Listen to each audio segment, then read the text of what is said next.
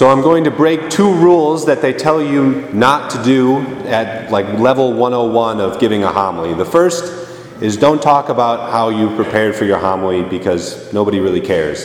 And two, keep the one theme. The readings will come up again if you have multiple ideas. Save it for later. But as I was preparing for this homily, there were two things that kept coming to mind. The great first reading of this tremendous story with Moses and this fear of God that we see as he experiences God through a burning bush, and this wonderful gift of mercy that we are told about in the parable in the gospel. Fear of God and mercy. Fear of God and mercy. And in my final preparations, I thought, you know what? There are really two sides to the same coin.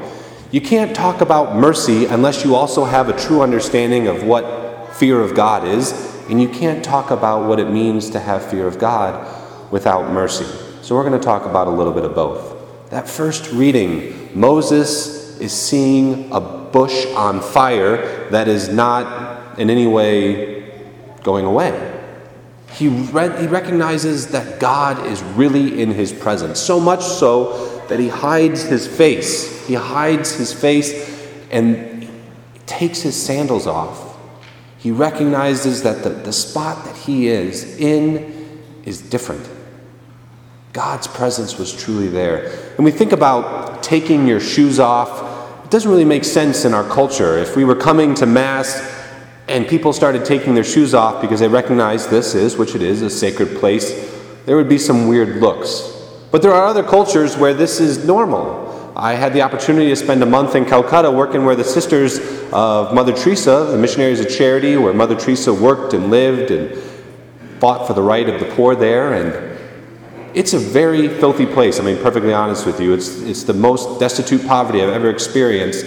But when we would start off our day, all the volunteers from around the whole world, sometimes over 100 of us, we'd get up at 4 in the morning and we'd walk from wherever we were living in the city to go to Mother House where the sisters lived and prayed and where Mother Teresa is buried. And we'd walk in, Mass was at 4:30, so you have to start walking about 4 in the morning.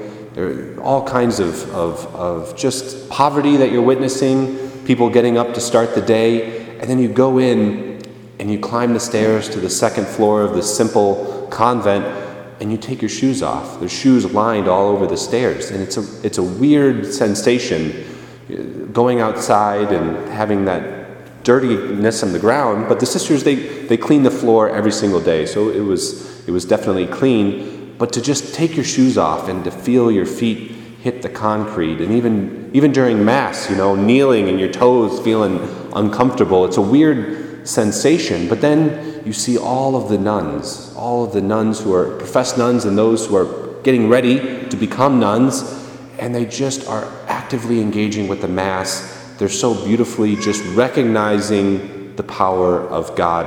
Brothers and sisters, fear of God is not we're afraid for our life. It's not someone is scaring me, but just being in awe of the power of God, being in awe of the presence of God. And we, as Westerners, we won't take our shoes off when we come into Mass, but there's things that we do, right? We come in, what's the first thing we do? You find the holy water font, and you cross yourself with the holy water, remembering our baptism, remembering that day that we were brought into the family of Christ, the body of Christ. We come into the church and we genuflect, right? And we can't allow these things to become normalized. We have to remember that this is a sacred place. This is a place where the presence of God dwells.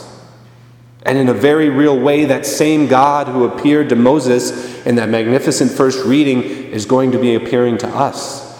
And as Father Sarmiento, after the consecration, before we receive, when he holds up and says, "Behold, this is the Lamb of God," it's the same God who said, "I am who am," and revealed himself to Moses in this way. So when we have fear of God, it's interiorly taking whatever we have in our hearts, whatever's going on the outside, and just leaving it there outside. And then when we come in, when we're here at Mass, we're engaged.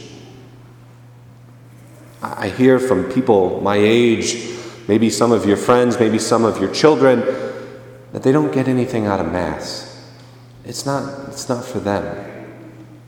It makes me so sad to hear that. To hear that the most powerful thing that we're able to do as human beings to witness a miracle, that the one sacrificed on Calvary is going to be joined with Christ working through the priest, but in a real way, you and me are participating in that. We're engaged in this little act of understanding the fear of God, recognizing that this is the power that's going to allow you to live a more full life, to live as saints, and to be the Christians you're called to be.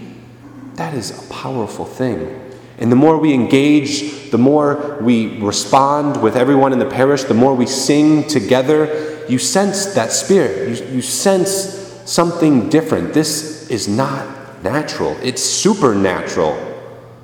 So don't be afraid to re-engage with the Mass. There may be parts of the Mass, there may be words that you haven't thought about in years, that you may just say naturally. But I invite you, pick up the Missal. All right? Pick up the Missal, and it's on page 14. When we say the Creed, read those words. Read what we believe. Read what millions of Catholics and Christians and followers of Christ have believed as we live out that mission that Christ called us to, and truly be in awe of the power of God. Turning to the Gospel, we have this parable that at first glance looks a bit harsh. It looks like whoever this gardener is like, all right, I'm sick of these fig trees. They're not doing anything for me. What have you done for me lately? Get them out of here. Let's get some new trees in here. And there's a whole lot of reflection in that in regards to the Jewish people and how the entire revelation of God came to the whole world. But in a real way, we are those trees. In a real way, our relationship with God is represented by these trees. Are we bearing fruit? Are we allowing ourselves to let the power of God, the grace of the sacraments, work through our lives to be a light in a dark world, to share the love that you have received from Christ with those who God puts in your life? I can think of so many times in my life before I decided to start studying to be a priest, and even nobody's perfect. I'm certainly the first person to say that in this room. There's times when I turn inwards, right? I turn away from the plan that God has for me in a particular or a bigger situation and say, thanks God, but there's still a little fear here. There's still an aspect of my heart that thinks I can do it better than you. And whether that's pride or fear, or I'm working on it, right? But each of us have those moments where we say, God, I don't know if I can trust you right now. I don't know if I can surrender that part of my heart. And whatever that is, it's going to do the opposite of what we want, to live a more fulfilled life, to live a virtuous life. Whenever we're selfish, prideful, lack humility, we close ourselves off, we turn inwards, that leads to sadness. That leads to brokenness, right? But that mercy of God is represented in the gardener who comes and says, you know what? Let me work with this tree. Let me work with my sons and daughters. Let me cultivate that soul. Let me put a bit of work into here.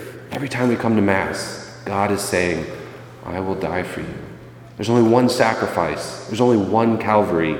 And God, outside of time, allows this altar to become that hill outside of Jerusalem where he died for us. He's double downing and saying, I'm offering you this mercy. Will you take it in your life?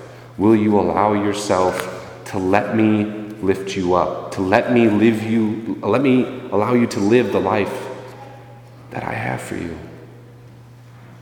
Brothers and sisters, part of that fear of God is recognizing that you have to say yes to his mercy. It's there, it's going to be there, but we don't know how long we have on this life. And that's what the season of Lent is about, because whether the second coming happens this afternoon or 1,000 years, our time is short. Our time is so small compared to eternity. We don't have no idea when Christ is going to call us home. So while that mercy is always going to be there, he's always going to have his hand out to pick you up, you've got to take his hand. And that's what Lent is all about, recognizing right now I'm going to say yes to that mercy. I'm going to allow my heart to be transformed. So pray for each other as we continue through Lent. Double down on your Lenten promises. If there's any aspect of your whole heart that is not bearing fruit, surrender that part of your heart. Say, Jesus, help me. This part of my heart is dead, and I need you. I need your love to transform the way I live my life, the way I live my relationships. And He will. Say yes to the mercy of God, but do not hesitate. Embrace His mercy right now.